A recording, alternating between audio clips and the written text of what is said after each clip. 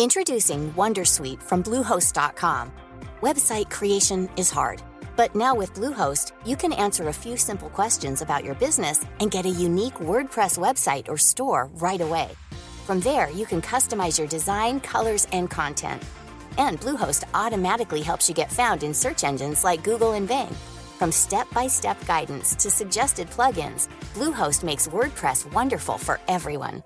Go to bluehost.com/wondersuite.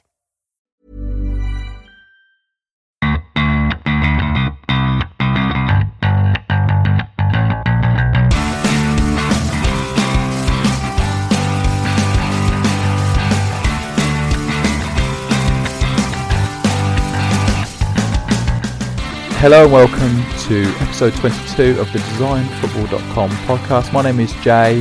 I'm the resident blogger on designfootball.com. This is a preview of 2017. I'm joined today by Chris Oakley, who is known for his work on the Football Attic, the fantastic Kit Bliss website, and in the real world is also a graphic designer, webmaster, and lots of other great things. Hi Chris, how are you? Hi, Jay. Yeah, good, thanks. Yeah, nice to speak to you again. It's wonderful to have you on. Now, I spoke to John Devlin the other day, and we did a kind of review of the things that have gone on in 2016. Did you enjoy 2016 from a football design perspective? Yeah, I'd say so. Every year is brings new designs and a new approach to things, and I mean there was some obvious sort of things that sort of spring to mind. Really, I don't know why, but the first thing always springs to my mind is the Nike vaporware stuff. Mm-hmm. It was just so dominant, really, and whether you like it or not, it was just, I don't know, like I say, it just cropped up everywhere, and club and national level, and I think it has some virtue to it, really. I mean, I wouldn't say it's the best football kit design there's ever been, but I just thought it was a good, strong design, and mostly speaking, Nike really stuck to the template quite rigidly, and there's a lot to like about it. As much as it at times got a little bit monotonous to see it over and over again, but that was the main one for me, really. That's what I think 2016 will be all about when we look back in years to come as wizened old men. Yeah. See, I obviously spoke to John the other day. And it came up, the Nike Vapor kits. Yeah, we've fallen into the trap completely of them doing something which didn't necessarily appeal immediately, and maybe made a lot of people angry, and yet that sums up the year. So all the attention has gone onto what they did, and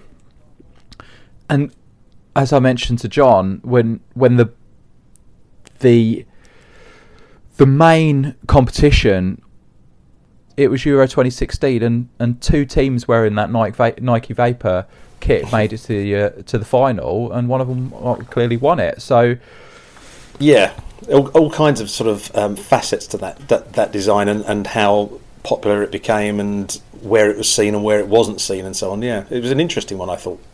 You almost have traditional football kits, and then you have Nike Vapor, and whether it's better or not, it's difficult to say. But if you want to say that it is better than other football kits, then you've got a lot of ammunition for that, really, because of the success on field. But we'll see. I think it was the socks. If the contrasting coloured socks, I think if they could have fixed that, the overall opinion of that template would have been miles better, I think, actually. But I mean, it doesn't make it a disastrous kit. It's just perhaps what a lot of people weren't expecting or couldn't handle for some reason. Yeah, you have its successes, and I think in the case of England particularly, it was a massive failure. I would imagine the sales were not great, but I don't know. No. I don't know. I would hate to. I would hate to say something which. Yeah, I would hate to say something that I can't actually back up, but I suspect that they were poor, and obviously England did not play well in the kit either. So that's the negative aspect of it. But apart from that, it's frustrating. I think it's frustrating when someone does something and you look at it and say, well, you haven't got any right to do that, and they go, well, we have got the right to do it, we are doing it, and look, it's actually working. Because the whole focus of it was that this is the optimum performance technology, and they kind of improved right. But we went over this enormously with John Devlin, so I don't want to get bogged down in that again. But they're winning again, because we're going to dedicate 2 podcasts, just a third podcast, because we did it a year ago and we focused on it, and now we're looking back on it and talking about it. So 2016 belongs to Nike Vapor, but there were other things that happened. Is there anything else that caught your eye? Well, I just think, because I seem to remember, I think we must have had a discussion about this time last year, and the discussion we had then was that there were a lot of clubs, at least in the UK, that were dipping into the whole retro thing. They were kind of going into different eras, and I think in 2016 the move has been away from the retro sort of approach, which is no bad thing necessarily. I think retro designs are good if you have a bit of light and shade, and then you kind of dip in and out occasionally. It's when you have clubs that every single season do a different retro kit and different retro kit and different retro kit. You need new stuff. You've got to have new designs, or at least a new take on something. And I think this year in general we've seen a move away from retro designs, generally speaking, and I say that's good, because when retro comes around again, for all we know it might be next year, at least we'll have sort of had a bit of a break from it. But some interesting sort of more modern looking designs has helped to cleanse the palette, you might say. Yeah, I've seen that with some of the smaller manufacturers like Joma and Macron and so on. They seem to be doing their own thing. Obviously there's an idea that kits should be tight and streamlined and so on, and Kappa have obviously had some very, very tight fitting kits again, which they're known for anyway.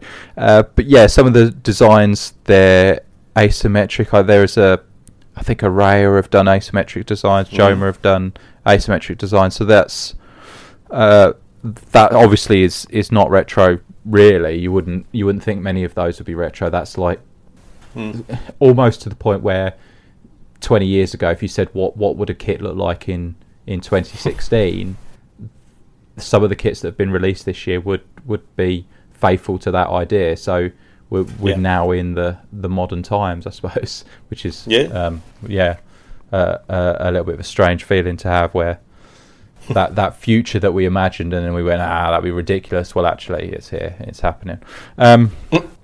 You say about there hasn't been the retro elements so much. I think there's a conflict maybe between what you would describe as retro and high watermark. So a lot of manufacturers or clubs maybe will go back and say, what was the best kit we had, and we'll try to recreate that in the modern day, which is retro obviously by definition, but it's also not saying we will pick a random point in history. We will actually go, okay, what was design? What was the strong design? What was the definitive design of our kit? We'll go for a modern approach with that. So not so much of its time back then, but just maybe pick the best timeless design from the past and recreate that in a modern way, which I suppose that's what you would always go for.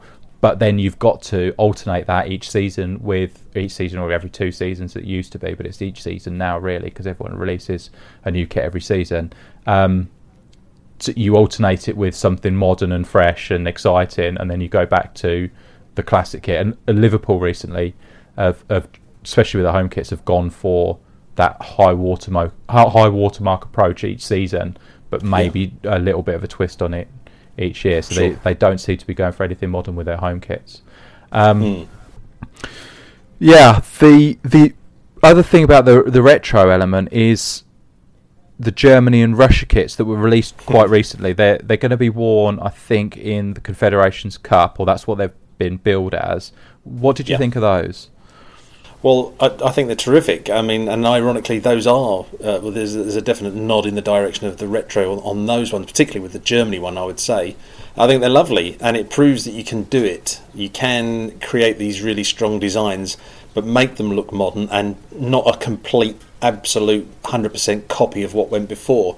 And they're nice. I mean, that's Adidas design probably at their best. Adidas are capable of doing so much original work and sort of eye-catching with it as well, and yet we don't, in my view, we don't seem to see enough of that, at least at club level in the UK.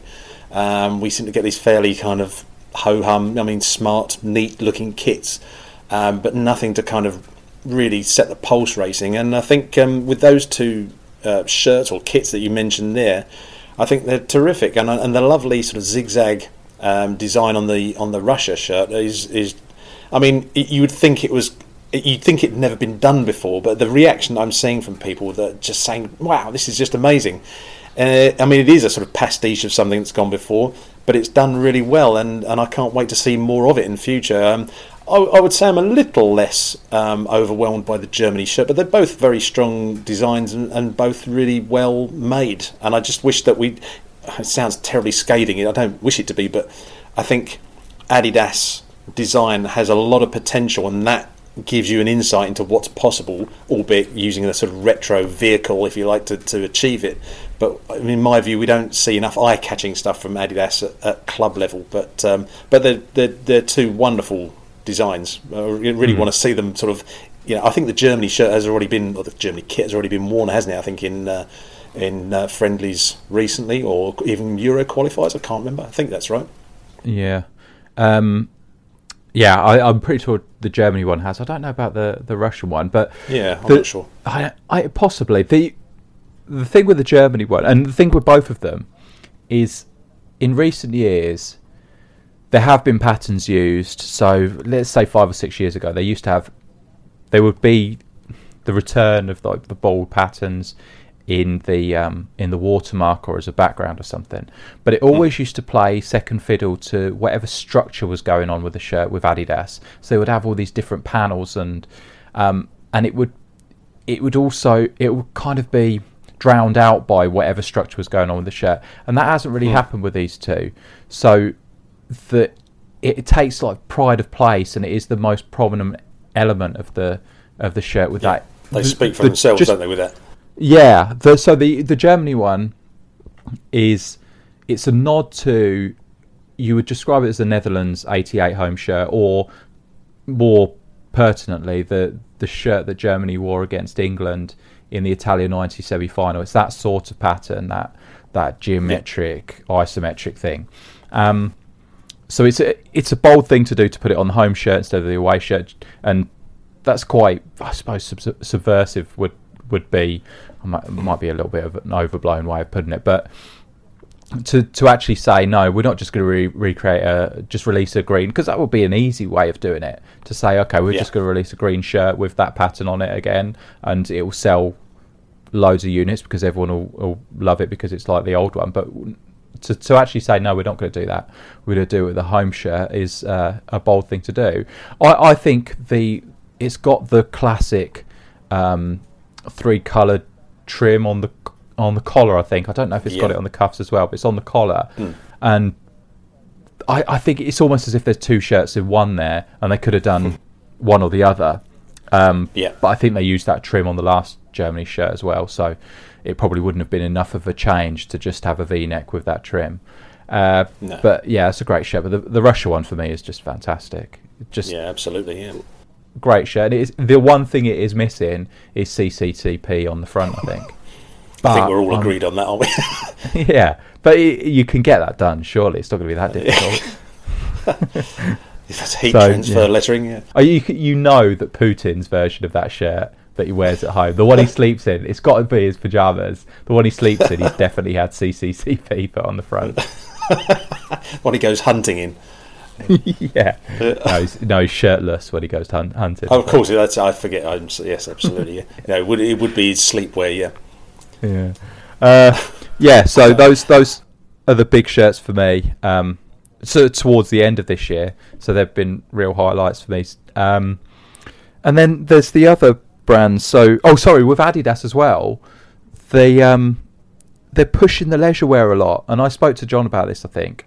But the sort of derivative stuff, the Adidas Originals and stuff that is coming out from Manchester United and Real Madrid and Bayern is really good.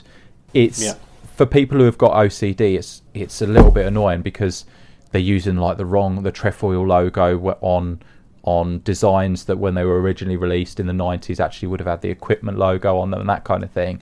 But there's some fantastic stuff. I saw a pair of Real Madrid jogging bottoms that are white and cream, and they're just fantastic. They look velour and they're just wonderful. So that's some of that stuff is great, and it gives people alternatives to actually wearing the playing kit, and I think that's really being pushed now, and you'll see more of that in 2017, that fans will have options outside of the actually buying just a replica shirt. Here's a whole range of different things you can wear to support your football club, even more than there has ever been before. So that's a great thing for me. The other manufacturers, anything else that you've seen? Well, I kind of feel that Puma and Under Armour are the sort of two manufacturers that stand out, that are really still offering something a little bit different and not just kind of being as formulaic as some of the other manufacturers, which may be a bit harsh, maybe sort of being generalising a bit too much. But I would say certainly Puma continue to be very strong in what they do. They're not doing anything necessarily wild and wacky in their designs, but they're just sort of offering something a bit different. And Under Armour as well. I mean, sort of thinking of the Tottenham kit with the sort of shoulder panels. Okay, one could argue that's been done on occasions before across the top of the shoulders, but it's just a nice, different sort of offering, and the general sort of understated styling that you get sort of around the cuffs and so on the shirt. I think both of those manufacturers are continuing to do excellent work, and hope that continues into next year, of course. Under Armour tend to do their own thing, and Puma's, that's always been the case. They don't seem to follow the trends of the other manufacturers. No. The Rangers kits, I think there was a whole dispute about Sports Direct not being allowed to stock them or something. I can't remember what. They went into some big dispute, and they weren't stocked in Sports Direct stores for a long time, I don't think. But now I think that's been resolved one way or another now. But they're great. They've given them 3 really good kits, I think. But yeah, so Puma, they're doing their own thing, and that's working out okay. I'm not a great fan of the Arsenal kit, but or any of the Arsenal kits this season. But yeah, they're always interesting to see, because with other manufacturers you can have an idea of the trends. So you can see the trends, and you can see, this is what's gonna follow off the back of that, and that's the direction they're moving in. With Puma, it seems to go against that a little bit. There seems to be like a time shift. They're in even if we're going through an old cycle of what happened 10 years ago, and then they go through it again. With Puma, they may be 5 years behind that, or the other way of looking at it is that they're 5 years ahead. So. They're an interesting one. What have you thought of Umbro recently? Where do you think they are now? I think it's still they're doing really well. I mean, I remember at the start of the season, or before the start of the season, when the new kits were coming out, and the two that spring to mind were sort of Derby and the Everton away, which had a sort of ring around the sort of shoulder going under the arm and everything. And I sort of, at the time, I thought, wow, that's quite a strong design, but does it look a little bit too clinical? And I've recently seen both of those. I think I saw Everton playing in their away kit the other day, yellow and blue, and it just looks so good, I think. And so that, to my mind, proves that they're doing wonderful stuff still. And in that particular template, the choice of colours, there's a lot to be said for the choice of colour on kits, rather than any particular motifs that are used or design devices, let's say. But it's the choice of colours that they go. I think that's what Umbro are showing that they're still very good at. And I mean, as a West Ham fan, this year's West Ham kit, not as good as last season's. I think last season's kit for West Ham was sort of exceptional. But again, going back to the colours, this season West Ham have an away kit which is white shirts with the pale blue shorts, and they've made that look really good. Whenever I've seen West Ham playing in their away kit this season, that looks really, really good. I would argue better than the all pale blue one from last season. So I think Umbro have nothing to worry about whatsoever. They're in a very good place, and I just want to sort of see them more and more prominent, if not in the Premier League, then in across all 4 top divisions. Really, they're I know it's kind of a gradual process, them sort of rebuilding and getting back perhaps to where they were, but I want to see it happen. I think they're doing all the right things myself. What about yourself? Yeah, for most, I agree with a lot of that. I'm not so sure with the Everton kit with it looks like they're wearing a backpack, but there's a team that you talked about on your podcast the other day. I don't know if they're called Nacional or something. Nacional, yeah, Uruguay. Yep. Yeah, so they've got the taping on the shoulder. Yeah, so that's similar to the England shirt, which is I think 99 to 2001, which is a great England shirt. If you look back at that shirt, and that is a forgotten great of England football shirts. That one, it certainly is. So there's taping down the shoulder and sleeve on that one, and they've brought that back. So we're hoping.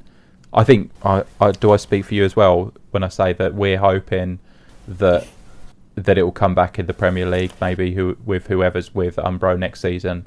They'll have that taping on the sleeve. And not only that, but I just find that occasionally you get a brief glimpse of an Umbro kit, because obviously they're still quite noticeable in the with the kits that they design for South American teams. I mean, in the case of Peru national team, but also clubs like Nacional, and you catch a glimpse of some of these kits, and you think, if only we could see more of that, because they seem to cater for that market, or I don't know, maybe just for the sensibilities of South American fans in their designs, and it's often different from what we get. And I just, in the number of times I think, if only we could see more of that on on Umbro's kits for the UK market, it'd be wonderful. And that is a prime example. I'd love to see it, since, as you said, it's essentially white taping, ribbon taping on a white shirt. So you might sort of think, well, what's the point of that? You can't see it, but it's just beautifully done, especially if you can see the detailing up close. I'd love to see more of that next season.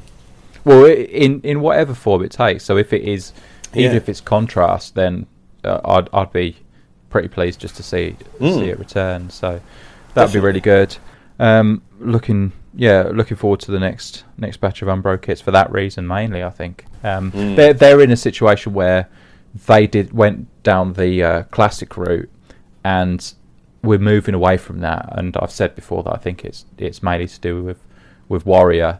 They set those wheels in motion despite releasing some horrendous kits. They were the ones that were brave enough to actually say, no, we're not going to do these plain things anymore. We need to do something different. And they gave us some horrible kits. But since then, the other manufacturers have followed. So all the graphic designs and so on have come back. So all the bold prints and so on. You're seeing all this stuff coming back, which is great. And Umbro are stuck between these two.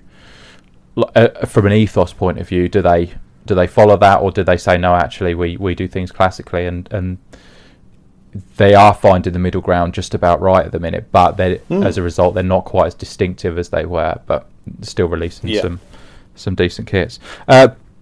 One manufacturer, another kit that you talked about on your podcast, is the Senegal African Nations Cup kit, which is, the shirt is fantastic. It's got a big lion, isn't it? I think it's a lion on the chest. Right, yes.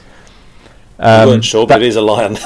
Yeah, it's great, and particularly happy about that one being so good and being so high profile, because it was designed by a designfootball.com member, Irving Perez, who I spoke to on a podcast earlier this year, and he's no longer with Run My Sports, I don't think, but he did design that shirt. I think they tweaked it after he had left very slightly, but it was his concept, and it's so for that one to be so well received on your fantastic podcast and just generally made me quite happy.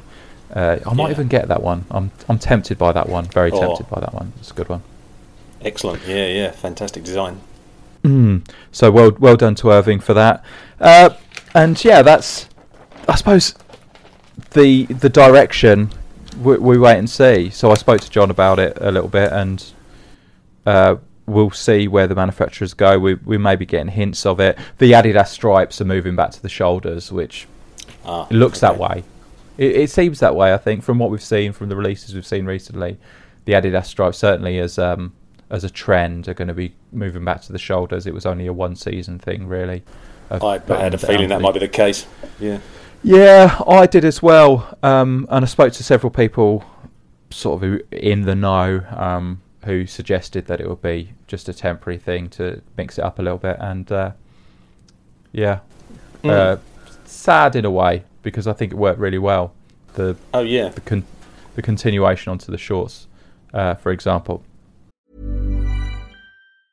Ryan Reynolds here from Mint Mobile. With the price of just about everything going up during inflation, we thought we'd bring our prices down. So to help us, we brought in a reverse auctioneer, which is apparently a thing. Mint Mobile Unlimited Premium Wireless. How to get 30, 30, bit to get 30, bit to get 20, 20, 20, bit to get 20, 20, bit to get 15, 15, 15, 15, just $15 a month? Sold! Give it a try at mintmobile.com/switch. $45 up front for 3 months plus taxes and fees. Promo rate for new customers for limited time. Unlimited more than 40 gigabytes per month. Slows full terms at mintmobile.com. Introducing Wondersuite from Bluehost.com. Website creation is hard, but now with Bluehost, you can answer a few simple questions about your business and get a unique WordPress website or store right away. From there, you can customize your design, colors, and content. And Bluehost automatically helps you get found in search engines like Google and Bing. From step-by-step guidance to suggested plugins, Bluehost makes WordPress wonderful for everyone. Go to bluehost.com/wondersuite. So I've alluded to it a couple of times, but one of the great things about 2016 has been your podcast. So the Football Attic, we thought the Football Attic was, fair to say we thought it was dead, and it's, as a blog site, it's either in hibernation or it's an ex-blog site. But you did resurrect the podcast, didn't you? Well, yes. It was a sort of strange process, really, because about this time last year, actually, we decided to bring the blog site to a close. I was just suffering a bit from mental burnout from having sort of written so much over 4 years, and felt like I just wanted to kind of have a bit of a break, which we did. But we maintained, Rich Johnson and I, sort of maintained that we always enjoyed doing the podcasts for the Football Attic, and we had a break for about a couple of months. Then we decided to have a try with a new podcast project called Attic Life, where we just sort of talk about stuff predominantly which isn't football stuff, everyday life kind of subjects, if you like. And we did a few of those, and we haven't, although we haven't recorded one of those for a long time, we haven't completely finished. We're going to sort of crop up from time to time and do an occasional one of those, but I think we both felt that we really wanted to talk about football when we did podcasts, and so we sort of said, okay, well, we can bring those back, but what do we talk about? Because we used to talk about football nostalgia before. We've done that. We've kind of ran out of subjects on football nostalgia, and of course, we've both always been fans of kit design, and so it made sense to bring back the Football Attic podcast, but to talk about kits. Even though it's not logical from the point of view of, obviously football kit design is ostensibly a visual medium, but we sort of went along with it. We felt that if people were interested enough, then they'd kind of run with it, and to some extent they are, and it's been a joy. We sort of brought those. We started doing those podcasts in June this year, and we've done about 11 so far, typically on a fortnightly basis, and they're going well, and complementing your own fine work, I think it's proving to be a worthwhile exercise. At the very least. It certainly is. I really enjoy listening to them. Something that I don't do, or we don't do on this podcast, is really reviews of the latest releases, and there's various reasons for that. Mainly because I know that after I record one of these podcasts, it could be a long time before I actually publish it. So things that are news when we record it are not necessarily news to the same extent when it gets published. So I try to keep some sort of edging towards a timeless quality to these for necessity, really. But what you do on yours is a topical review of the latest shirts that have been released, and it's great to listen and go, I haven't actually seen that one, and actually just have a look at that kit that you're describing. So that's great. The thing is, so just to jump in, I was just going to say, the thing is, we're sort of describing a lot of kits a lot of the time, which I don't know to what extent people appreciate it or find it tedious or whatever. But something that we've just started doing the last one or two podcasts is providing a sort of on request service, which is to provide a kind of crib sheet, so that if you're hearing us describing a particular kit but you can't be bothered to go onto Google and look for a picture of it yourself, you can actually get in contact with us and say, can I have your crib sheet for this podcast? And we will contact you and send it to you, and then you can actually sort of look at the visuals while you're listening to us, which is something we should have done a lot earlier because it's obvious, but we started doing it, and the feedback we've had, such as it is so far, has been good. So we're going to be doing more of that, and hopefully it adds that extra visual dimension to what we're doing. It would sort of would be the obvious thing to do, frankly. Yeah, that's a little bit like a director's commentary as a DVD extra, isn't it? So that's yeah, that's quite handy. Yeah, I mean, to be honest, we've never insulted people or tried to spoon feed people by sort of saying, look, if you're going to listen to our podcast, you must have this picture in front of you. We trust people to go and investigate shirts that we're describing if they're interested. But it does perhaps get a little bit dry if you're just hearing us sort of saying, and now this team has just brought out a blue shirt and it's got a white collar, and if you're hearing that over and over again, you need a bit more perhaps to sort of sustain your interest. So that's essentially why we're doing this now. Yeah, but I mean the other option is if you have faith in your opinions, and Rich has a lot of opinions as well, doesn't he? I mean, he doesn't shirk on the opinions. No, and I think you need that, because if it was up to me, because I tend to be quite balanced about what I'm saying, you need someone to sort of say, actually, this is terrible, and then that at least makes people's kind of eyes open, and you need a bit of that. If you're a proper fanboy of say Rich, you could just listen and go, well, Rich says it's fantastic, so I'm going to go and check that one out, and then Rich says it's crap, so I won't bother with that one. I think there's many people who would have that approach, who just listen to what Rich says and just go along with that. And why not? Now, I'd say the other point, of course, is that I don't know to what extent anybody in the industry listens to us. I suspect they don't, but I always try and be a bit balanced, because you don't want to keep slagging off, say, one or two particular manufacturers, just in case they think, they've got a chip on their shoulder about us. So I try to look for the positive and negative in as much as possible, really. Whereas Rich doesn't care. Yeah, that has been said of him. I suppose, I'm just thinking now, do I need to redress the balance on Nike a little bit? I'm not sure. I don't know. But it's too late. Can't do anything about it now. So more of the same then next year? That's something you're going to be continuing with then?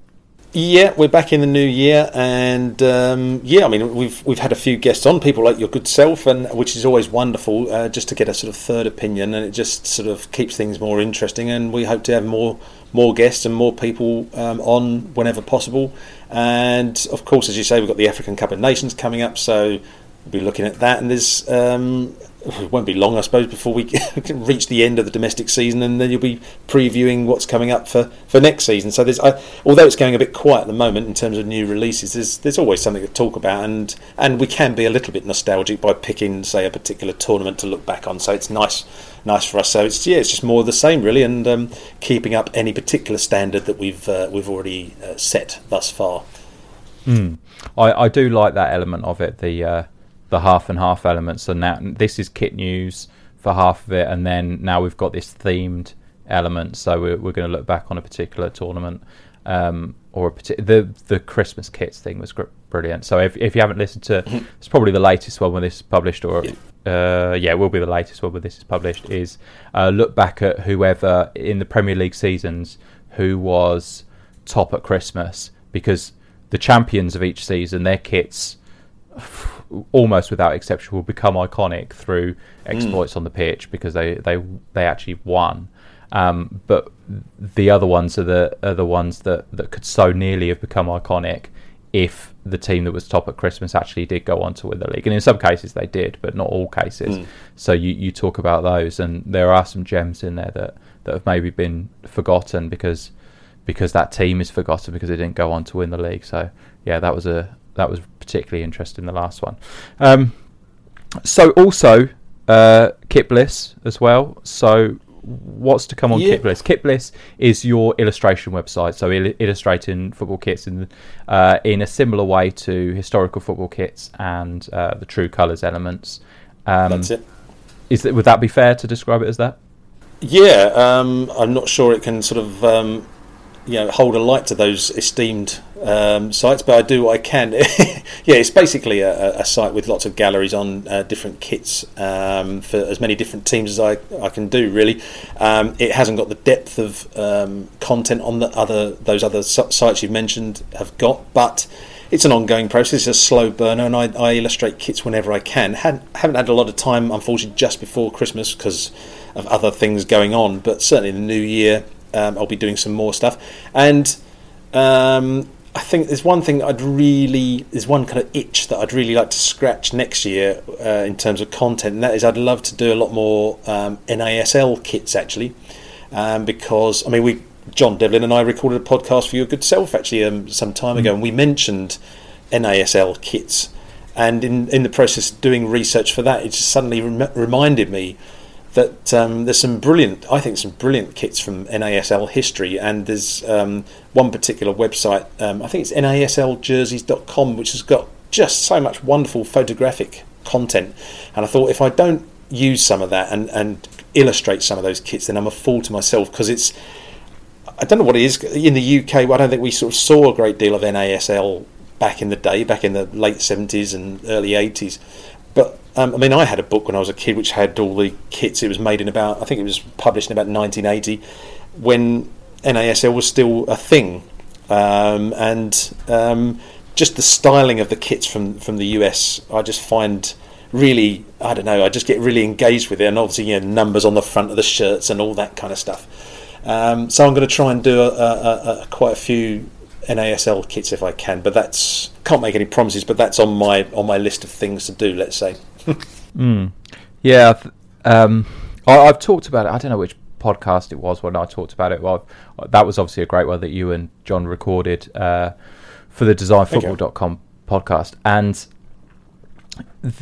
it's amazing when you look back at those kits, and they were regarded sometimes as ridiculous and overly branded and so on, and then you see that actually they were massively ahead of their time, and so many modern designs have actually followed them up. So this was pre-sponsorship, so you could just substitute the big name that they had, like graphically printed, with like flourishes and sort of pictures next to it for whatever particularly evocative name that these clubs had, and that's directly translates to the modern day, where the corporate element means that a sponsor can have a picture on the front of your shirt in the same way. So it's obviously a different concept, but it predates that. And also just like design features at the time that were different. They were just trying everything. Adidas in particular were trying all kinds of different things, and we've seen it in modern kits subsequently, and in Europe particularly. But so there are certainly some gems to be found in that period. So that's something great to look forward to. Love checking Kit Bliss. So some of the conceptual stuff you have on there. You do fantasy designs on there as well, don't you? Fantasy designs, which again kind of sprang up from Football Attic, because I would occasionally do a sort of kit design feature along the lines of taking something from years ago and putting a modern twist on it, or putting a fantasy layer on top. So there's loads of examples there, but even things like, what would shirts in the late 60s look like if they had late 70s shirt sponsorship, and silly things like that. And when I switched my Kitbliss site from a Blogger platform onto a standard HTML platform about a year ago, I thought I'm going to bring across some of that stuff from the Football Attic because I quite like it, and those things that I did for the Football Attic almost always, if I say so myself, put a smile on people's faces and got the biggest response on Twitter because people like seeing fantasy stuff. I mean, seeing things. It's almost like sometimes there's a finite amount of interest that you can get from looking at old football kits, and it's almost like sometimes you feel like you've seen every possible, I don't know, Leeds kit or Man United kit or whatever. So when somebody does a fantasy thing, I mean, this is the joy of design football, really. I mean, you see these galleries, people design stuff that doesn't actually exist.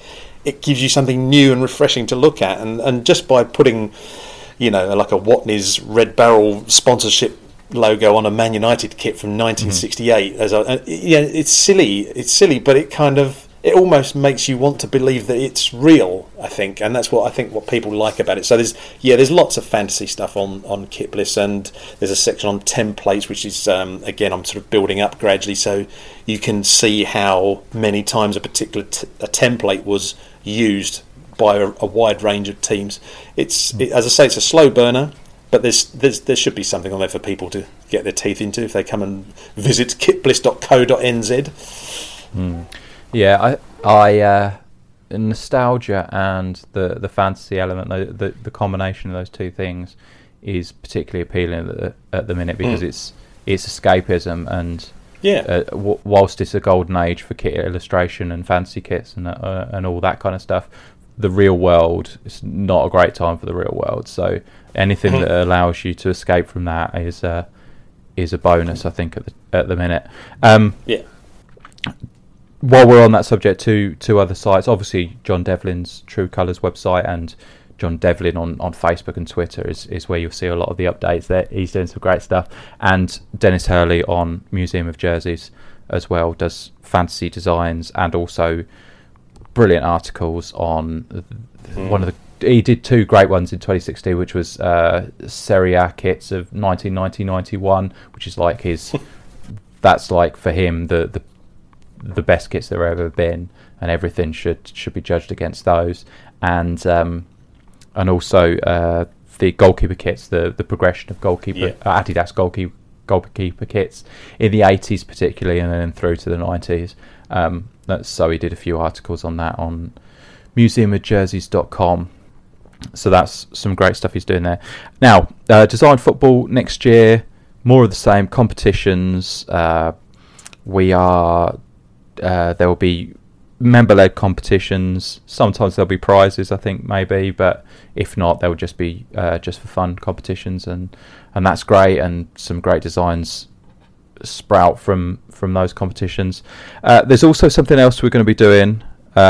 This is the first announcement of this. We're going to be doing something called League of Blogacta, which is, well, Chris, you had something on I knew you was going to the get me Football to explain Attic. Yeah, this probably needs some explanation, doesn't it? You had something on the Football Attic called the League of Blogs. Can you explain what that was? Certainly. League of Blogs was a feature that appeared on the Football Attic blog site, I think, I want to say 2011. Well, it might have been 2012, actually. And it came out of nothing, really, but it proved to be a wonderful little sort of sub-project. Basically, Rich Johnson one day designed a football kit. He illustrated a football kit, which, in his view, sort of depicted and... I don't know. It depicted our blog. It was basically like saying, if the Football Attic blog site appeared in football kit form, what would it look like? And so he designed a kit. It used our sort of colours on our blog site, which are brown and light blue, and it was terrific. And he sort of sent it to me. He said, "What do you think?" I said, "Oh, it's great." And basically, the conversation, in short, from there on went, I wonder what other football blog sites would look like if they had to be depicted in football kit form. And then the next thing from there was that we sort of said, well, maybe we should, for instance, create a template, a kit template, and send that out put it out on our blog and say to people, if you've got a blog, how about designing a kit that represents your blog? And from there, I then had the idea that we could then take all of the designs and put them together into a sort of a JPEG. I think I called it like an e-poster, I think, at the time, because it reminded me, or I was reminded of, back in the day when I was a kid, Subbuteo used to put out these catalogues and posters showing all their different kits that you could buy, all the different teams you could buy. So I sort of said, well, why don't we take everybody's designs, if we get some, back and put them together into a sort of digital version of a poster, effectively. So we did it, and amazingly, the reaction was just tremendous. I mean, everyone went for it completely. And it wasn't a design competition, it was just us, like an open thing, just saying, send us, create a design and send it to us. And everyone just seemed to go for it in a big way, to such an extent that I think we ended up with about 93 different designs. Some people sent us a home and away kit, some just a home kit. I think even one or two people sent us a third kit as well. But it was lovely because in a strange sort of way, without getting too kind of wet about the whole thing, it was a way of kind of bringing together everyone in the football blogging community and podcasting community as well.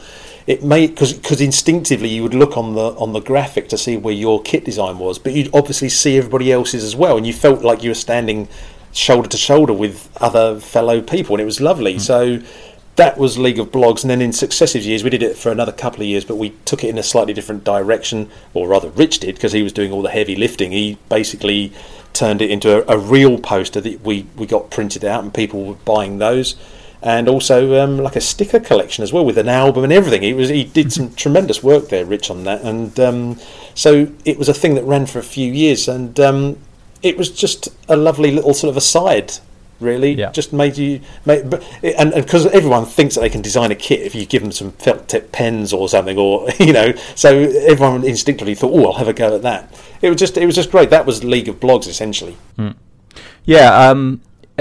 On the face of it, this is a particularly elaborate blog roll, isn't it? This is lots of like-minded, in effect, like-minded websites being featured on your website, but in a much more graphical way. And so it was great. And Design Football was a member probably every season, and other websites that I've been involved with were members as well. So it was a fantastic thing. Now, you very kindly, and I think Rich was involved in this, and we had discussions and negotiations and so on. You very kindly allowed League of Blogs, because the Football Attic isn't running in the same way as it was, but you've allowed Design Football to take over League of Blogs. Is that correct? Are we? Oh, yes. I mean, there's no need to be standing on ceremony quite to such an extent. I mean, we didn't copyright the term League of Blogs, so no, we're just more than happy to allow that to be the sort of influence on this new project that you're about to describe. Okay, so League of Blogs. But I thought we'd put a twist on it. So a similar sort of situation, which I'll explain in a minute, regarding submitting kits and crests, and I'll explain the rules of that in a second. But we're calling it League of Blogacta. Now, what's the word for that? I can't believe portmanteau. Portmanteau. Yes, wear a coat. That is the word I'm thinking of. It is a portmanteau of blog and Logacta. Now, what is Logacta? Right, okay. Stand by for another lecture. Logacta, anyone who used to buy Shoot magazine in the UK back in the 70s, and probably for much of the 80s as well, will have seen, consciously or otherwise, a small ad that was always in the back of the magazine for a thing called Logacta Chart Soccer. Now, basically what this was is a game that you could buy. It wasn't available in any shops, as they always used to say on the old adverts. It was only available by mail order, and it was a game, not a board game, but it was a game that involved lots of sheets of paper with grids printed on them, plus a series of about 7 different coloured dice: black, red, blue, brown, green, yellow. That was kind of it, and each dice had a different sort of number configuration. So the deal was, you could enact a sort of fantasy football season using these dice, and by filling in the scores from the dice onto these grids. So you'd have you could do a football league season, you could do FA Cup, League Cup, World Cup, all the 3 European competitions that were around at the time. You could do it all, and basically what you'd for the league season, let's say you'd write the names of 16 teams on your chart, and then there were certain specific rules about which die you had to roll for the home team and the away team, because obviously the home team had slight advantage. And then also further into the season, as a team would get a better form than their opponents, then you use a different coloured dice to denote the gap, let's say, in their quality. I don't know if anything is making any kind of sense. But anyway, it was all dice and filling in charts with scores. And when we were doing the Football Attic blog, I suddenly became aware of this whole Blogacta thing, and I thought, I'm going to investigate this because I'd like to write an article about it. So I bought a sort of set, a Blogacta set, if you like, and played out a season. I did all the competitions, European, you name it. It just went on forever, and I wrote an article about it. And it's a sort of game that, as a kid, you'd love to play it on a sort of wet afternoon, Sunday afternoon, when you can't go out and play football or something. You could just, I was going to say waste hours. I would say waste is not the right word, but you could just fill an entire afternoon in your own mind playing out this kind of fantasy league season and rolling these dice and generating all the scores. And so that was Blogacta, basically, and it's still. I mean, that article that I wrote is like one of the most popular, if not the most popular thing I ever wrote for the Football Attic, because so many people got in touch and sort of said, "Oh, I used to play that game, and I still own a copy of it," and all sorts. It really harks back to a real nostalgic era for a lot of people. So that essentially is Blogacta. Yeah, I really like that element of it, because you can read that how you want in terms of form. So you change the dice. If your team's doing well, they get a special sort of dice. If they're not doing so well, they get another sort of special sort of dice, which essentially means if they're doing well, they're more likely to win their next fixtures after a certain amount of time. If they're doing badly, they're more likely to do badly in the following fixtures. And you could read that as two things. You could read that as, we found out that team is good, or you could read it as, confidence is a massive part of football. And so if someone goes on a winning run, that means the following results will be positive as well. So that's a great thing. Even though it's a game of chance, there is that element of trends coming into a season. So I don't know. Sorry, go on, Chris. No, I was going to say it's staggeringly well put together in terms of, well, I was going to say the realism of the results, but this whole thing about every 4 weeks you have to then reassess which dice get used based on the form of the teams, and it's beautifully engineered to do that. I can't tell you how well that was done. Such admiration for whoever it was that created the game. I had no idea who. Yeah, that was exactly what I was going to say. That I am amazed that this game wasn't more popular, because it is. That sums it up perfectly. It's brilliantly engineered. So it's not like you're flipping a coin. It's there's so much more involved in it than that. So great fun to play. The thinking behind people joining up for this is what I said originally, that this is an elaborate blog roll. So what we will do is there'll be a section on designfootball.com which will in effect be a blog roll page. So there's a bit of exposure for your website. If you want your website to have exposure, that's entirely up to you. There will also be a gallery on the website which will, if you're listening to this podcast via designfootball.com, then if you look on the Acast screen, there should be a link to the correct gallery where you can upload the kits to.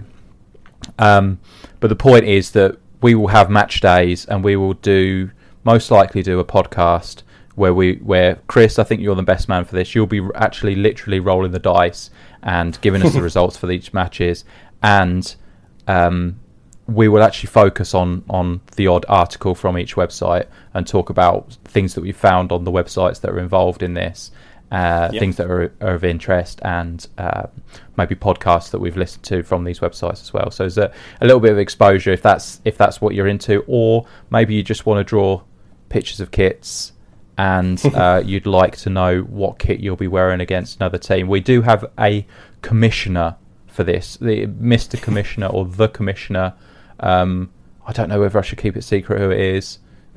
I'm not going to keep it secret. It's Dennis Hurley from Museum of Jerseys, who's particularly takes this kind of stuff particularly seriously. So he'll be deciding what kits the teams will be wearing against each other, and those will be shared on Twitter each match day as well. So the different matchups, who's playing who, and what kits they're wearing for each game. And this is important stuff. So the rules will be listed, and so in the gallery, if you'd like to get involved, we would like, at the very least, we'll put a template in there, use that template, colour it in with your kit, your website's kit, and a crest. So a home kit and a crest is the absolute minimum.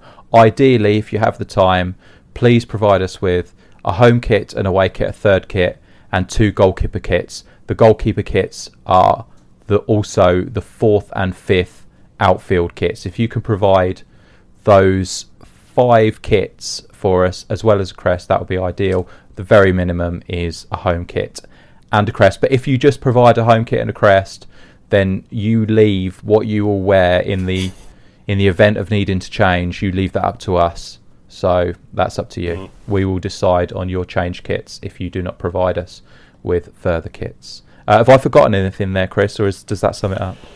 That sums it up. All I was going to add is just that I think it'll be tremendous fun seeing your team, your blog name, your team up against another blog name, and just the sort of expectation of whether your team will win, each week, and the rivalries that I think will build up, the friendly rivalries. I think there's lots of potential there. I think it'll be great fun. So I think it'll be terrific. Yeah. Exposure if you're interested in that. Drawing kits, everyone's interested in drawing kits, so you should be interested in that. And also, this game is just the best, and I'm fascinated by it. Chris is the one who gets to play it, so he has the most fun. But I am interested in watching how things unfold as well. In terms of numbers, we haven't decided how many people we're going to have involved in this. We have a rough idea in our heads of the options we have for how many teams can be involved, but just once the gallery is live, submit your blog, and it doesn't matter whether it's a football blog. If you're a member of Design Football and you have your own kit design website, for example, you're eligible. So please enter your website into the gallery. And but if you're nothing to do with football kit design, your website's nothing to do with that. If it's nothing to do with football, we don't care. So it can be any sort of website or blog. They're all acceptable, so get them in. What we will do, we've got an idea of how many teams we want, or several options for how many teams we can have in this. Once it reaches the limit, we will close the gallery and say any that have been uploaded past this point will not be able to enter. So just get your designs in quickly. That is the way in which you enter the League of Blogacta, is to upload your kit design and your crest design in one. I think it will be one template which will have all the options on there, and we need the home kit and the crest, and that will be acceptable for us. And the very end cut-off is the end of January, because we want to actually kick this off. But we're thinking that it'll probably be before then. So get the kits in as quickly as you can. Does that sound right, Chris? Have I forgotten anything now?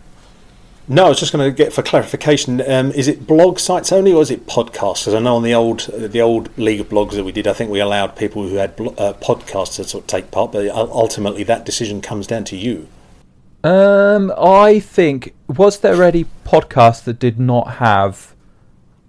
So what would be the distinction? Didn't they all have their own website, or were they on like a podcast website or something? Yeah, I was just going to say the ones I remember, I think they tended to have a website that you could download the podcast from. So they kind of by default probably had a blog, had a website, if not a blog, attached to them anyway. So year. Depends whether you kind of want your project to be deemed ostensibly I've said ostensibly 3 times today. I must rein that in. It's whether you deem your project to be specifically a podcast or a blog. But I mean, there's a considerable amount of blurring of the lines, I think, these days. Anyway. So. Yeah. What I would draw the line at is if you are just a Facebook page or just a Twitter account, then that's not enough. But if you have a podcast which is hosted, say even if it's hosted on a third-party website, that's probably all right. Just get that in as well.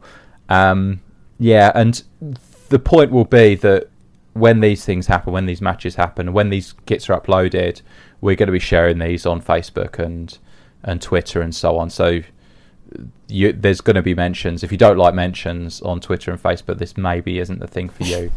But if you like us to talk about you and to you on Twitter and Facebook, then this may be of interest. But I'm particularly excited about it. I hope we can get enough members to actually kick this off very soon.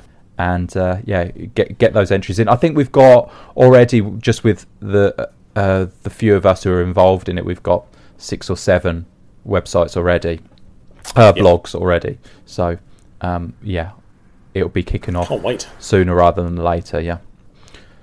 So that's fantastic. Thank you, Chris, for your involvement in that. Thank you for letting Design Football have the League of Blogs and turning it into the League of Blogacta. Your assistance will be invaluable as the league progresses, and expensive, as you'll find when you get my invoice. The League of Blogs. Did I mention the invoice? The bill I got for the League of Blogs, taking that over, was higher than I expected. So but I committed by that point. So okay. No, it's all good. It'll be excellent. Okay, well that's more or less us, I think. So Happy New Year. Yeah, Happy New Year. Enjoy 2017.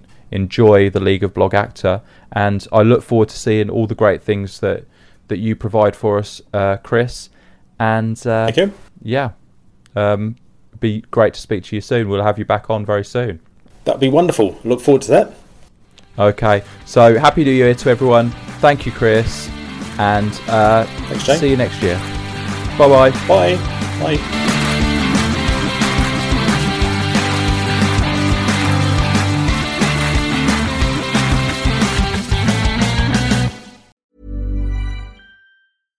Every fan knows the right player in the right position can be a game changer. Put LifeLock between your identity and identity thieves to monitor and alert you to threats you could miss. Plus, with a U.S.-based restoration specialist on your team, you won't have to face drained accounts, fraudulent loans, or other losses from identity theft alone. All backed by the LifeLock $1 Million Protection Package. Change the game on identity theft. Save up to 25% your first year at LifeLock.com/aware.